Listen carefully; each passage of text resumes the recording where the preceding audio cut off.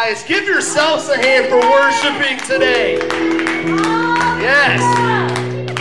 Hallelujah. Give it up for the band. It's nice having live music in the house.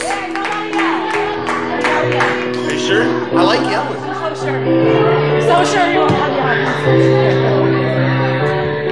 All right, all right. It is good to be back. We were gone way too long, man. Like, camp was amazing. We had a great move of God, but we got to get back to having our services again. All right, all right.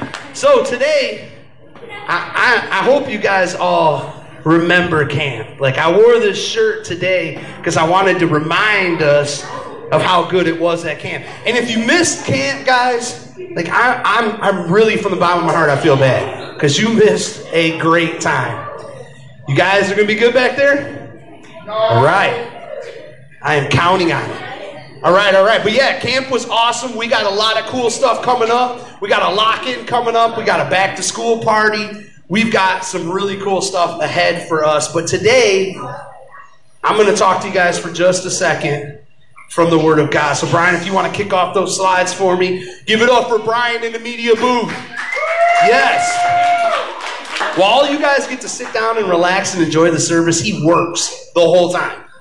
And it's hard, especially when I'm jumping from slides and not going in order like I'm supposed to. But today, we're going to talk about stronger together. Does anybody understand that statement? Does that mean anything to anybody? Has anybody ever experienced something that we were stronger when we did it together than when you had to do it all alone? Does anybody remember the tug of war at camp? Yeah, stronger together. Like there's a lot of times that we've seen where in our tribe wars where we had to come together, we had to work as a team. Like there was times when we were jogging for 2 miles with a cake that some of us got left behind. And we had to come alongside our brother and we had to put our arm on him and keep him up to speed so that our group could win the relay race, which, by the way, the Green Gators won it. Woo! Come on, Green Gators. Where are my Gators at? Yeah! Yeah, I know. The Red Raptors won it all. I got it. Give them their due. Good job, Raptors. But I was excited we won the relay race. That was pretty complicated. But Blue would have if they would have decided to drop their cake on the ground and then try to eat sticks and rocks out of it. Right. But they did it stronger together. Thank you, Candace. They made us stronger together. But all of the games and all the fun and all that was amazing. But there was something else that we experienced that was stronger when we did it together. And there was something about being in a room with 160 kids who are on fire for God, worshiping God the way He deserves, that really made the worship services there something different. Can anybody testify to that? Did anybody realize the difference in the services that we were having there? Tonight I want to talk about why that took place, why that was so powerful, and how we can experience that every week right here in our own legacy room. So we're going to talk about being stronger together. Let's go to the first scripture. Acts 2, 1 through 4. If you've been around this church for any period of time, you've probably heard this 1,000 times. We quote this a lot because this is a scripture that we stand on in our church and in our walk with God. Because this is a very important scripture, guys. God wrapped Himself in flesh, came to earth as a human to show us how to live, and then He died, and He went back up into heaven, and everybody was kind of standing around like, what's going on now? Like, what do we do now? Like, we thought the King was here. We thought we were going to live happy the rest of our lives, but that hasn't taken place yet. So what are we doing? And Jesus told them that He wanted them to wait in Jerusalem. And He told them to come together, to gather together, and to be strong, and to wait for the promise that God promised His people. And this is where that promise comes true in our history books in the book of Acts. And in the book of Acts it says, on the day of Pentecost, all the believers were meeting together in one place. How many places? One. They were all meeting together in this one place with one accord, it says in the King James. In here it says one place, and suddenly there was a sound from heaven like a roaring mighty windstorm, and it filled the house where they were sitting. It was something about being at camp that you couldn't see anything different in the room. It didn't look like there was anything had changed. It looked like the same room that we walked into in the morning. It was the same room. But all of a sudden, you could feel something different in there, like a windstorm. That's why Acts describes it as a windstorm. You can't really see what's going on here, but I feel something. I've got goose pimples standing up on my arms. Like, I can feel God coming in the room. And I don't understand it because it's like the wind.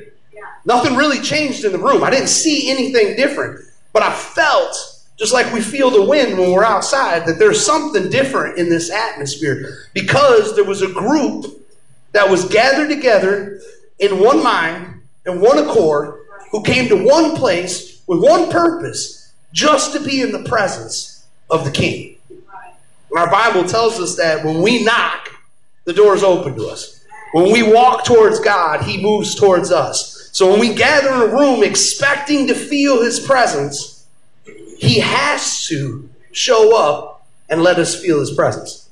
It would be contrary to His character if we all came here tonight wanting to feel God's presence and He didn't show up. So even when we're not faithful and we don't show up, God shows up.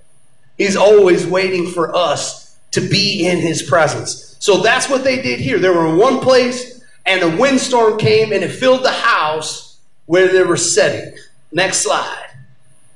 And in verse 3, then what looked like flames or tongues of fire appeared and settled on each of them. Now, they're not talking about, like, this isn't imaginary. This wasn't written by a guy who, had schizophrenia and was seeing things that weren't there. Like, this really took place because it was a big time in history. Like, at this point, no one had been filled with the Holy Ghost. It hadn't been released on the earth.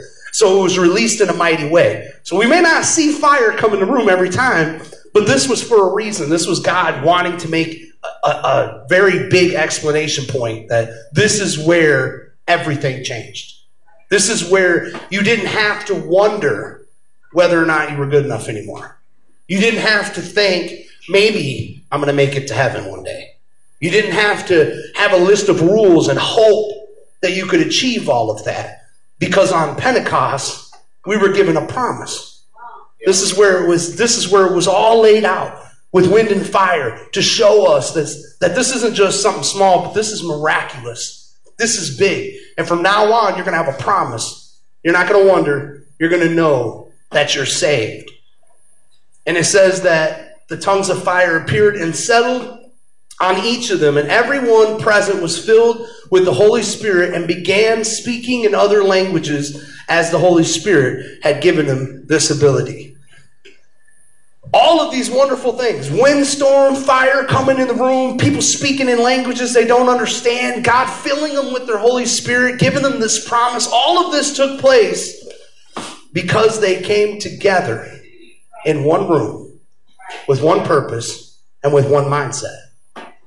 And after this all happened, everybody in town's like looking like, what is going on? They thought they were drunk. It seemed like there was a couple kids that looked a little drunk at our praise rallies. But there's a spiritualness where you get to where you look and appear and act drunk. And that's what they did in the book of Acts. And everybody in the town's going crazy, like these people are all crazy, they're drunk, they're nuts. And Peter gets up and he gives us our sermon in Acts 2:38 where he tries to explain to them what they just seen take place. And he tells them, look, this is from God. These people are drunk. They haven't been drinking. It's 9 o'clock in the morning. What kind of people do that? Lunatics. I've met a few. They're crazy. But most people do not.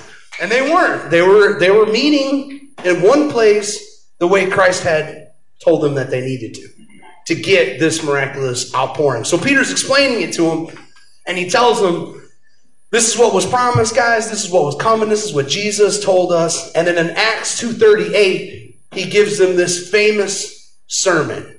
Do you want to throw it up there for everybody to read with me? He says, while his words pierced their hearts. So just like sometimes when we were at camp and we were up there talking, all of a sudden it was like, man, it was like they were talking to me. Like I needed to hear that. That's what happened in this moment. And it pierced their hearts. And they said to him and the other apostles, brothers, what should we do? And I feel like this is very important for our group today. Because some of us have been raised in church, even though we still don't know how to act. Like me. And some of us, this is our first time. And some of us have never experienced that before.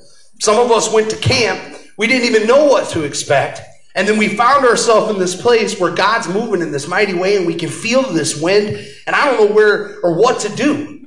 And this is exactly who Peter was talking to here. Because they're like, look, okay, God's real. I feel it. Like it's pricked me in my heart. Like he's made a move in me. So I know he's real, but what do I do? I'm in this room. It's filled with wind. I can feel God's presence. I can see the fire. I can hear these people speaking in tongues. But how do I be a part of that? How do I buy into that? And this is where Peter tells him the most important thing that anybody who wants to be a part of this kingdom needs to hear. He tells them, brothers, each of you must repent from your sins and turn to God and be baptized in the name of Jesus Christ for the forgiveness of your sins. Now, that's what we got to experience at camp. We got to see 6 people get baptized in the wonderful name of Jesus. Just like Peter here was talking about. Yeah, let's give it up for him. Amen.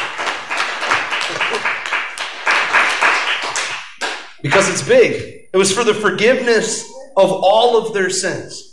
All the sins that every time you've done something wrong, it was to wash all that away and make it to where you could stand right before God. So that you could have that personal relationship. So you can feel the wind and feel the fire and speak in tongues. So you could have this experience is what he told them here. But this is what Peter instructed them. So if I don't know any of this, I've never been in this atmosphere, I've never experienced all this before, what do I got to do to be a part of it? And this is what he tells them. Repent from your sins and be baptized in the name of Jesus Christ. Repenting from your sins. Let's talk about that for a second. Repenting from your sins is acknowledging in your heart what is wrong, that's what is sin in this world, acknowledging in your heart, asking God for forgiveness, and turning to God to take the sin out of your life. Okay? Is that a good explanation for repentance? Anybody else want to further on that? You know what it's not? It's not just saying I'm sorry. Yeah. Well, yeah. Like when in the army, right, when you repent, you completely change. Yes. So you turn your way. Right. Exactly. And that's a big thing. And that doesn't mean that I just suddenly am Jesus Christ and can stop all sin in my life. It's not necessarily what it means. What it means is in your heart and in your mind, you acknowledge what's wrong and then you turn to God to take that out of your life. That's what real repentance is. Sometimes the devil gets people tricked into believing that repentance is being sin-free and living sin-free and not having any sin in your life. Technically, that's not repentance because nobody can do that. And Jesus told us we could repent, so he wouldn't tell us to do something we couldn't do. So he knew that we're all going to have sin in our life, but repentance is acknowledging what that sin is and turning away from it in your heart. So there are times in my life that I've been repentant over things that I was still doing. But I was still repentant over it. Like I was like, God, I really don't want to, I'm trying to think of something funny here. And I always say kick a dog at this point, and it's not good. Yeah, God, I don't want to eat all these cookies, but here I am, still eating all of the cookies. But God, it feels bad that I'm eating these cookies. As long as my mindset is, I don't want to do this, and my mindset is, God, please help me from stop eating these cookies, I'm living in a repentant lifestyle. Now, the minute I start thinking it's okay, and the cookies are fine, and I can eat 10,000 of them, and nothing else matters, then I'm no longer living a life of repentance. So that's important because the enemy likes to trick us, make us believe that because we have sin in our life, we're not really repentant. And that's not the case. We should have a heart that's turned towards God and against the world and against sin. So, repentance is something we've done, we do, we've experienced, and baptism was something that we got to see and experience at camp. Somebody going under the water in the name of Jesus Christ. Now, I stopped this slide this way for a reason. Because Peter tells us three things that are going to take place in this road to salvation. But I want to make it very clear that these two things are what he tells everybody they must do. He tells them, you have to repent from your sins. You have to be baptized. These are the things that you have to make that choice to do. God's not going to force you into a relationship with them. You've got to choose to do that. But then he tells us something wonderful that took place in the beginning of the book of Acts that will happen once you've made the choice to do these other two. So let's take a look at the next slide. Then you will receive the gift of the Holy Spirit. For this promise is unto you and to your children and to all those far away, all who have been called by the Lord our God. So I just wanted to point that out because there were some people who repented at camp.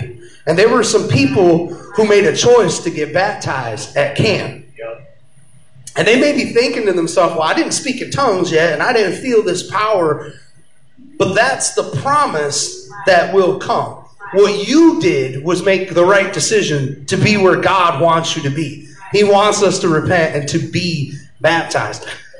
But there were some there that I saw, the Bible says, with shaking lips and a stammering tongue, that we've received the gift of the Holy Ghost. So there were some that I seen there that might have realized some things were going on.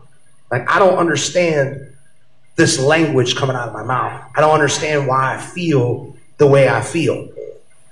So I thought we'd take a second to talk about what the Holy Ghost is really all about. Because we hear a lot about the Holy Ghost. And if you haven't been around some Pentecostal churches in a while, you're probably like, what is this guy talking about? What is a Holy Ghost? So I'm going to try and put it in basic form, as simple as I possibly can, explain something that's so heavenly and majestic that I fully can never understand it. But what the Holy Ghost really is God imparting his Spirit into you so he can partner with you to make you more like him every day. That's what the Holy Spirit really is. And this is not something you have to get. It's not something you have to strive for. It's not something you have to earn.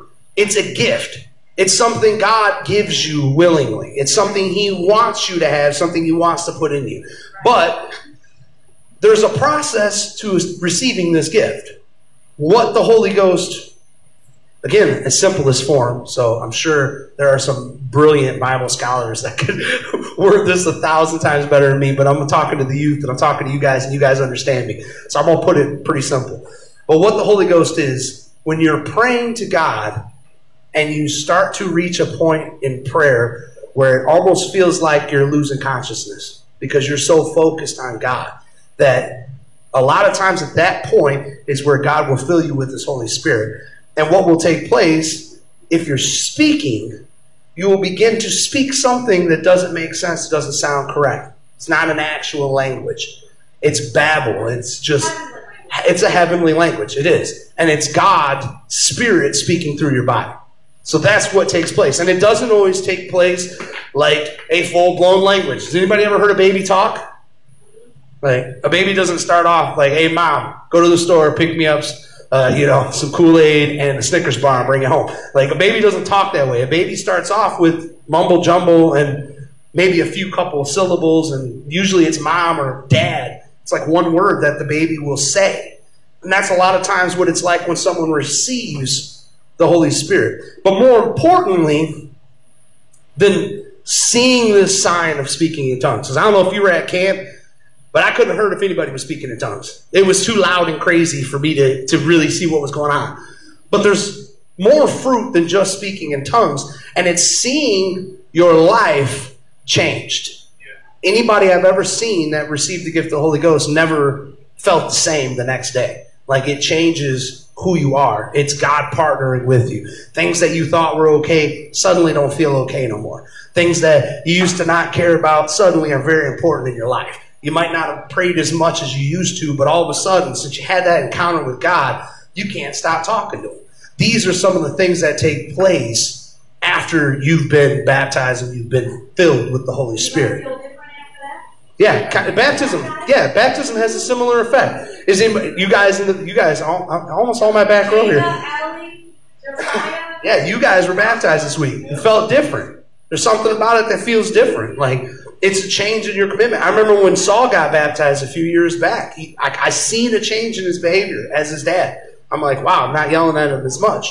Like, but the Holy Ghost has a way of changing people's lives. Yeah, for all you guys to think, like, I was twice as crazy as Saul. So you guys have seen how much the Holy Spirit has changed my life and how much he changes people's lives around us. But the Holy Ghost is a promise. It's a promise that you're never going to be lost again. When I realized I had so many people in my life growing up that told me I wasn't right with God, that told me that I didn't hear from God, and told me that I wasn't going to even make it to heaven. I wasn't going to be a good Christian. I wasn't a good person. I had so many people tell me that in my life, and it wasn't until I understood the fact that the Holy Ghost is a guarantee of my salvation. It doesn't matter what anybody else thinks about me. If God says that's my child and I'm going to fill him with my Spirit, then it doesn't matter what anybody else thinks about you. It's the same thing. I'm not here to judge your guys' salvation. I'm not here to tell you if you're going to make it to heaven or not. I don't know. I ain't the judge. I'm here to help you every step of the way. I'm here to give you every tool that I've found, everything I've read in the Bible that I think will help your life. I'm here to help remind you and get you there. But when you've been filled with the Holy Ghost, ain't nobody needs to tell you you're saved. You're saved. God just put his seal of approval on your life, and it comes with some benefits. So we're going to read in Hebrews 10 about some of these benefits that come through being filled with the Holy Spirit and having it work on your behalf.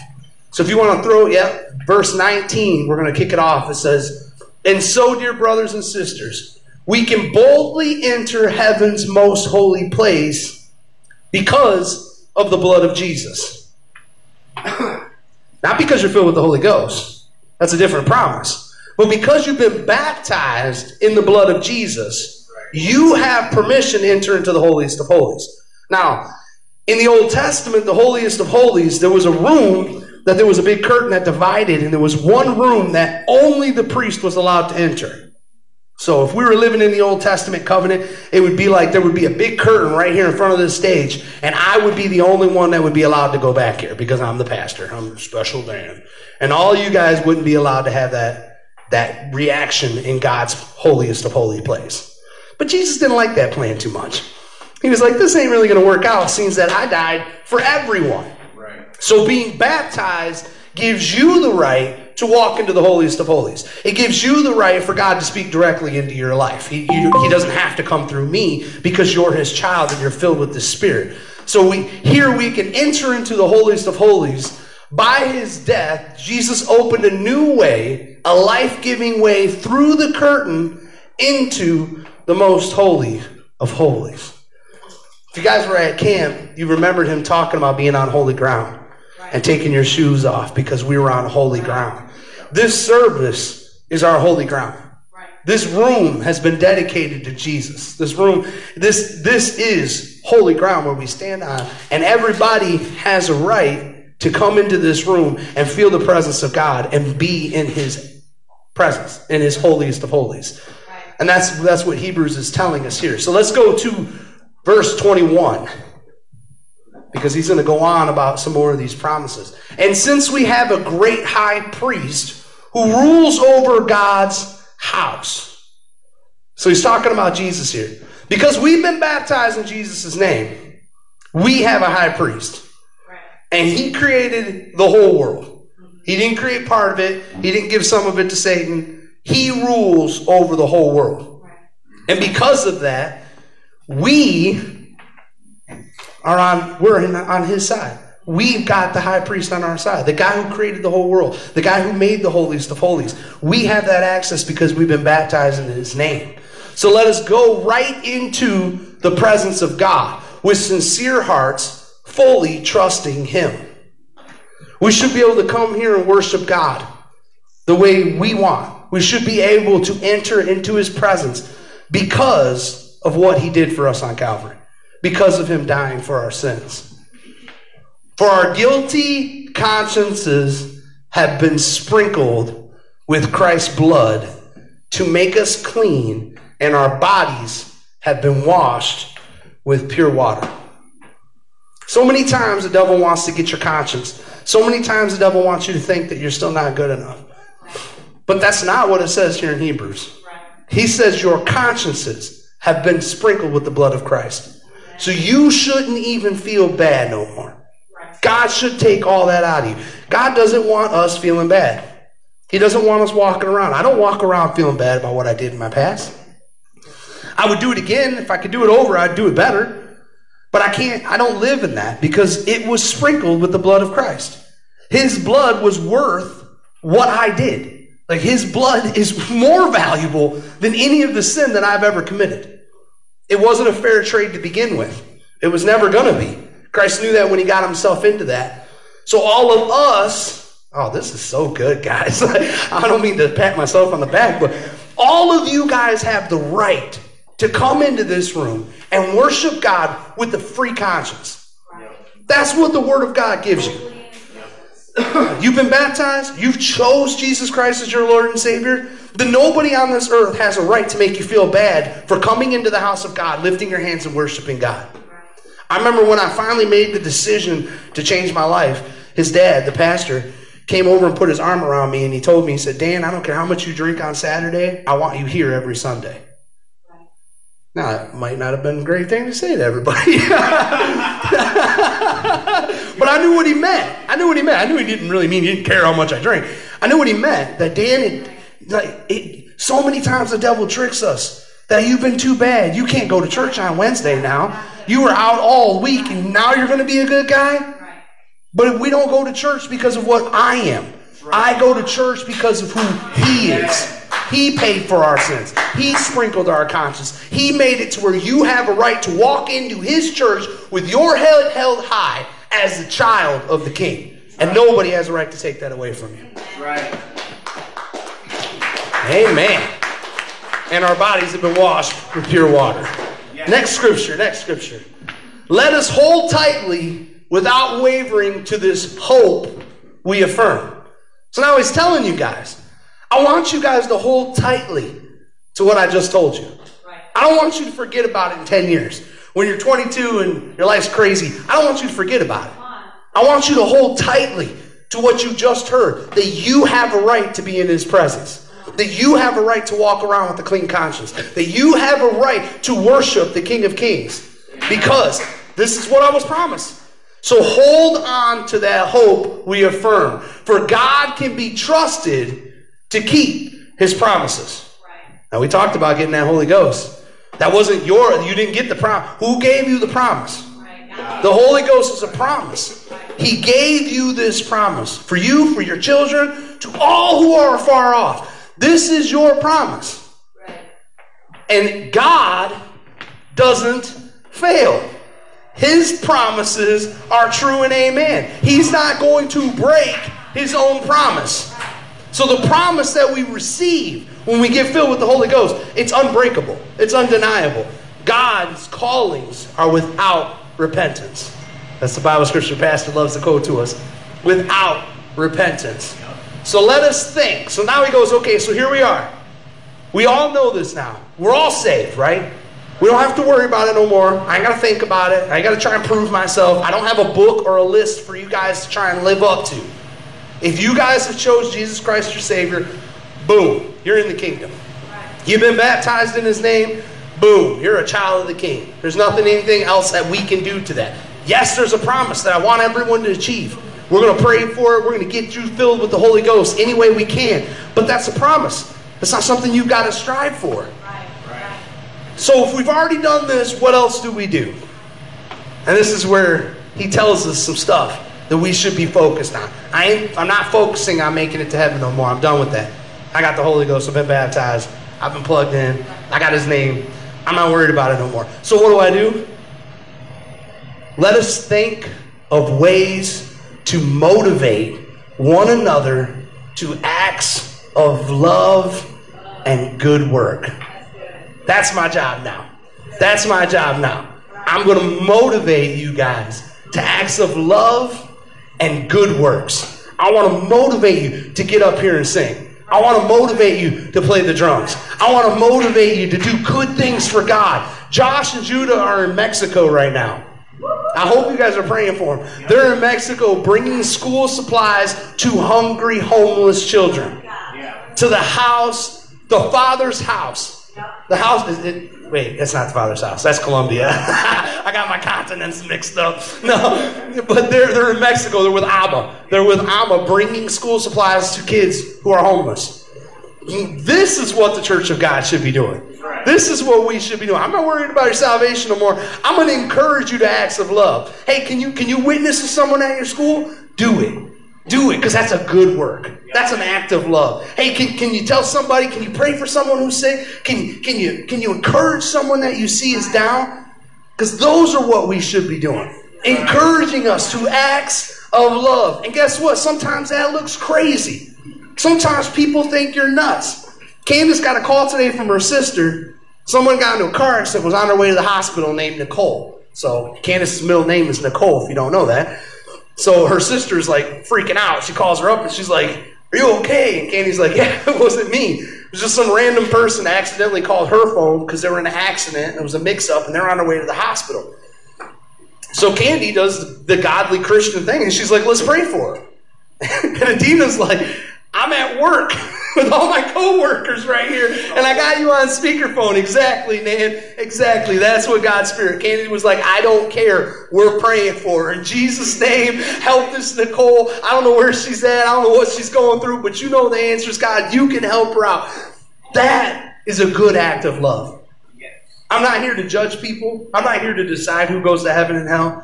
But I'm here to encourage people to acts of love and good works. And it's crazy sometimes. Candy looked crazy. Even her sister, who's been raised in church. Dina, it's like Mother Teresa.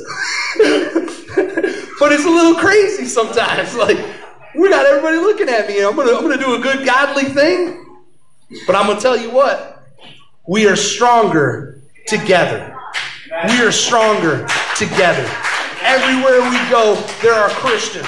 Elijah said, "There's no one left. I'm here by myself." Not that Elijah, another one. "I'm here by myself, God. I'm the only prophet left and they want to kill me." And God was like, "Nope, there's 400,000 prophets that have never bent a knee." Everywhere you go, God's got his children planted. You can find somebody who's going to stand up for what's right and believe the way you believe. There's people, and we are stronger together. Let's encourage one another. Stay strong. Stay strong in the faith. I don't care if your teacher tells you that there's no God. Their teacher's dumb. We're going to stand strong in the faith because I know the truth. I know what the Word of God says. And guess what? If we're all standing together, we're going to be pretty hard. We're going to be pretty hard to come against. We don't fight the way the world fights. We fight with love. But we do that through unity. And when we come together, we form a strong army that's unbreakable. So let's go to the last slide. I think it's the last slide. Yeah, it is. Yeah, thank you. So this is important. Now he's told you all these other things, and he's like, all of this is important. But he says, let us not neglect our meeting together, as some people do. There's some people who do. You're going to find some people who will tell you in your life, guess what? You don't need church to live good for Jesus. And you don't have to go to church every Sunday to have a relationship with God. Most of the time, those people are sinners.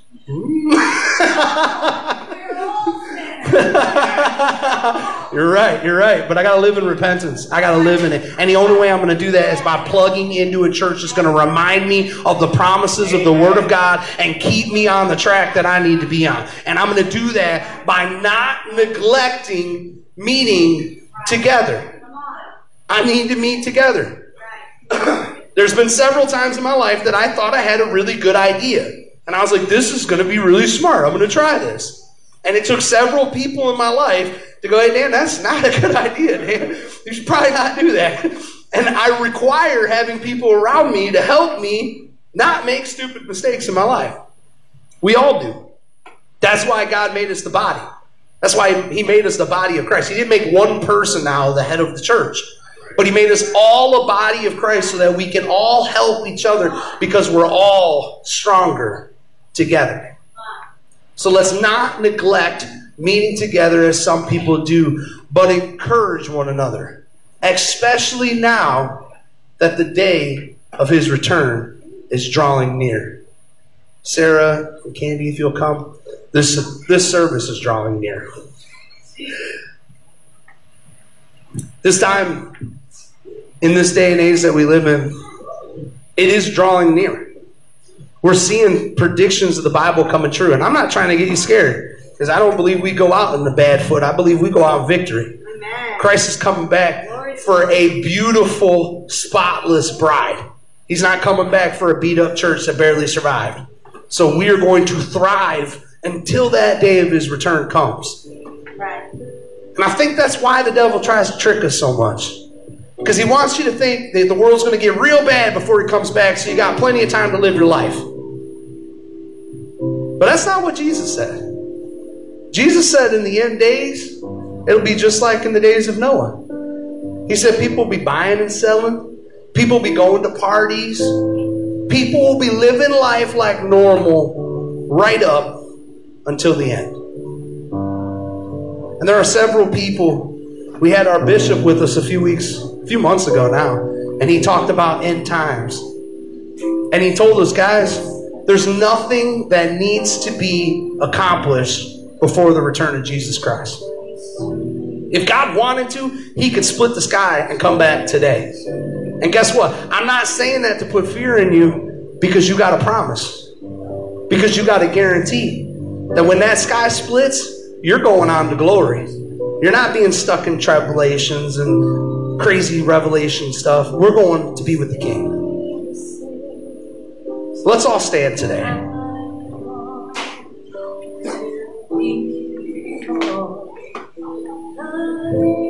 I can end this service right here, and I believe that you've heard a word from God. I believe you've learned about baptism, repentance, the Holy Spirit, about what we do as church, as believers. And you guys could leave here and you could go home and you could have a moment with God. And you and God could have this special little moment to yourselves. But everything I preached wouldn't be true and wouldn't be right if I didn't give everybody in this room an opportunity for you not just to have a small moment with God by yourself, but for us all to come together and be stronger in our walk with God together. So I've pushed the chairs back. We're going to leave them pushed back like that because I want room at this altar for us to be able to find ourselves in the holiest of holies. So everybody, right now, if you feel comfortable, come forward. Come forward to this area. There's nothing special about it. It's just the holiest of holies. But the one thing that makes this special is that we're all coming together. We're all going to stand together today. And it's going to make all of us stronger. So as they sing this song today, as one body, as one group, with one mindset, one accord, let's all lift our hands and close our eyes. And let's find ourselves in a moment with the King of Kings.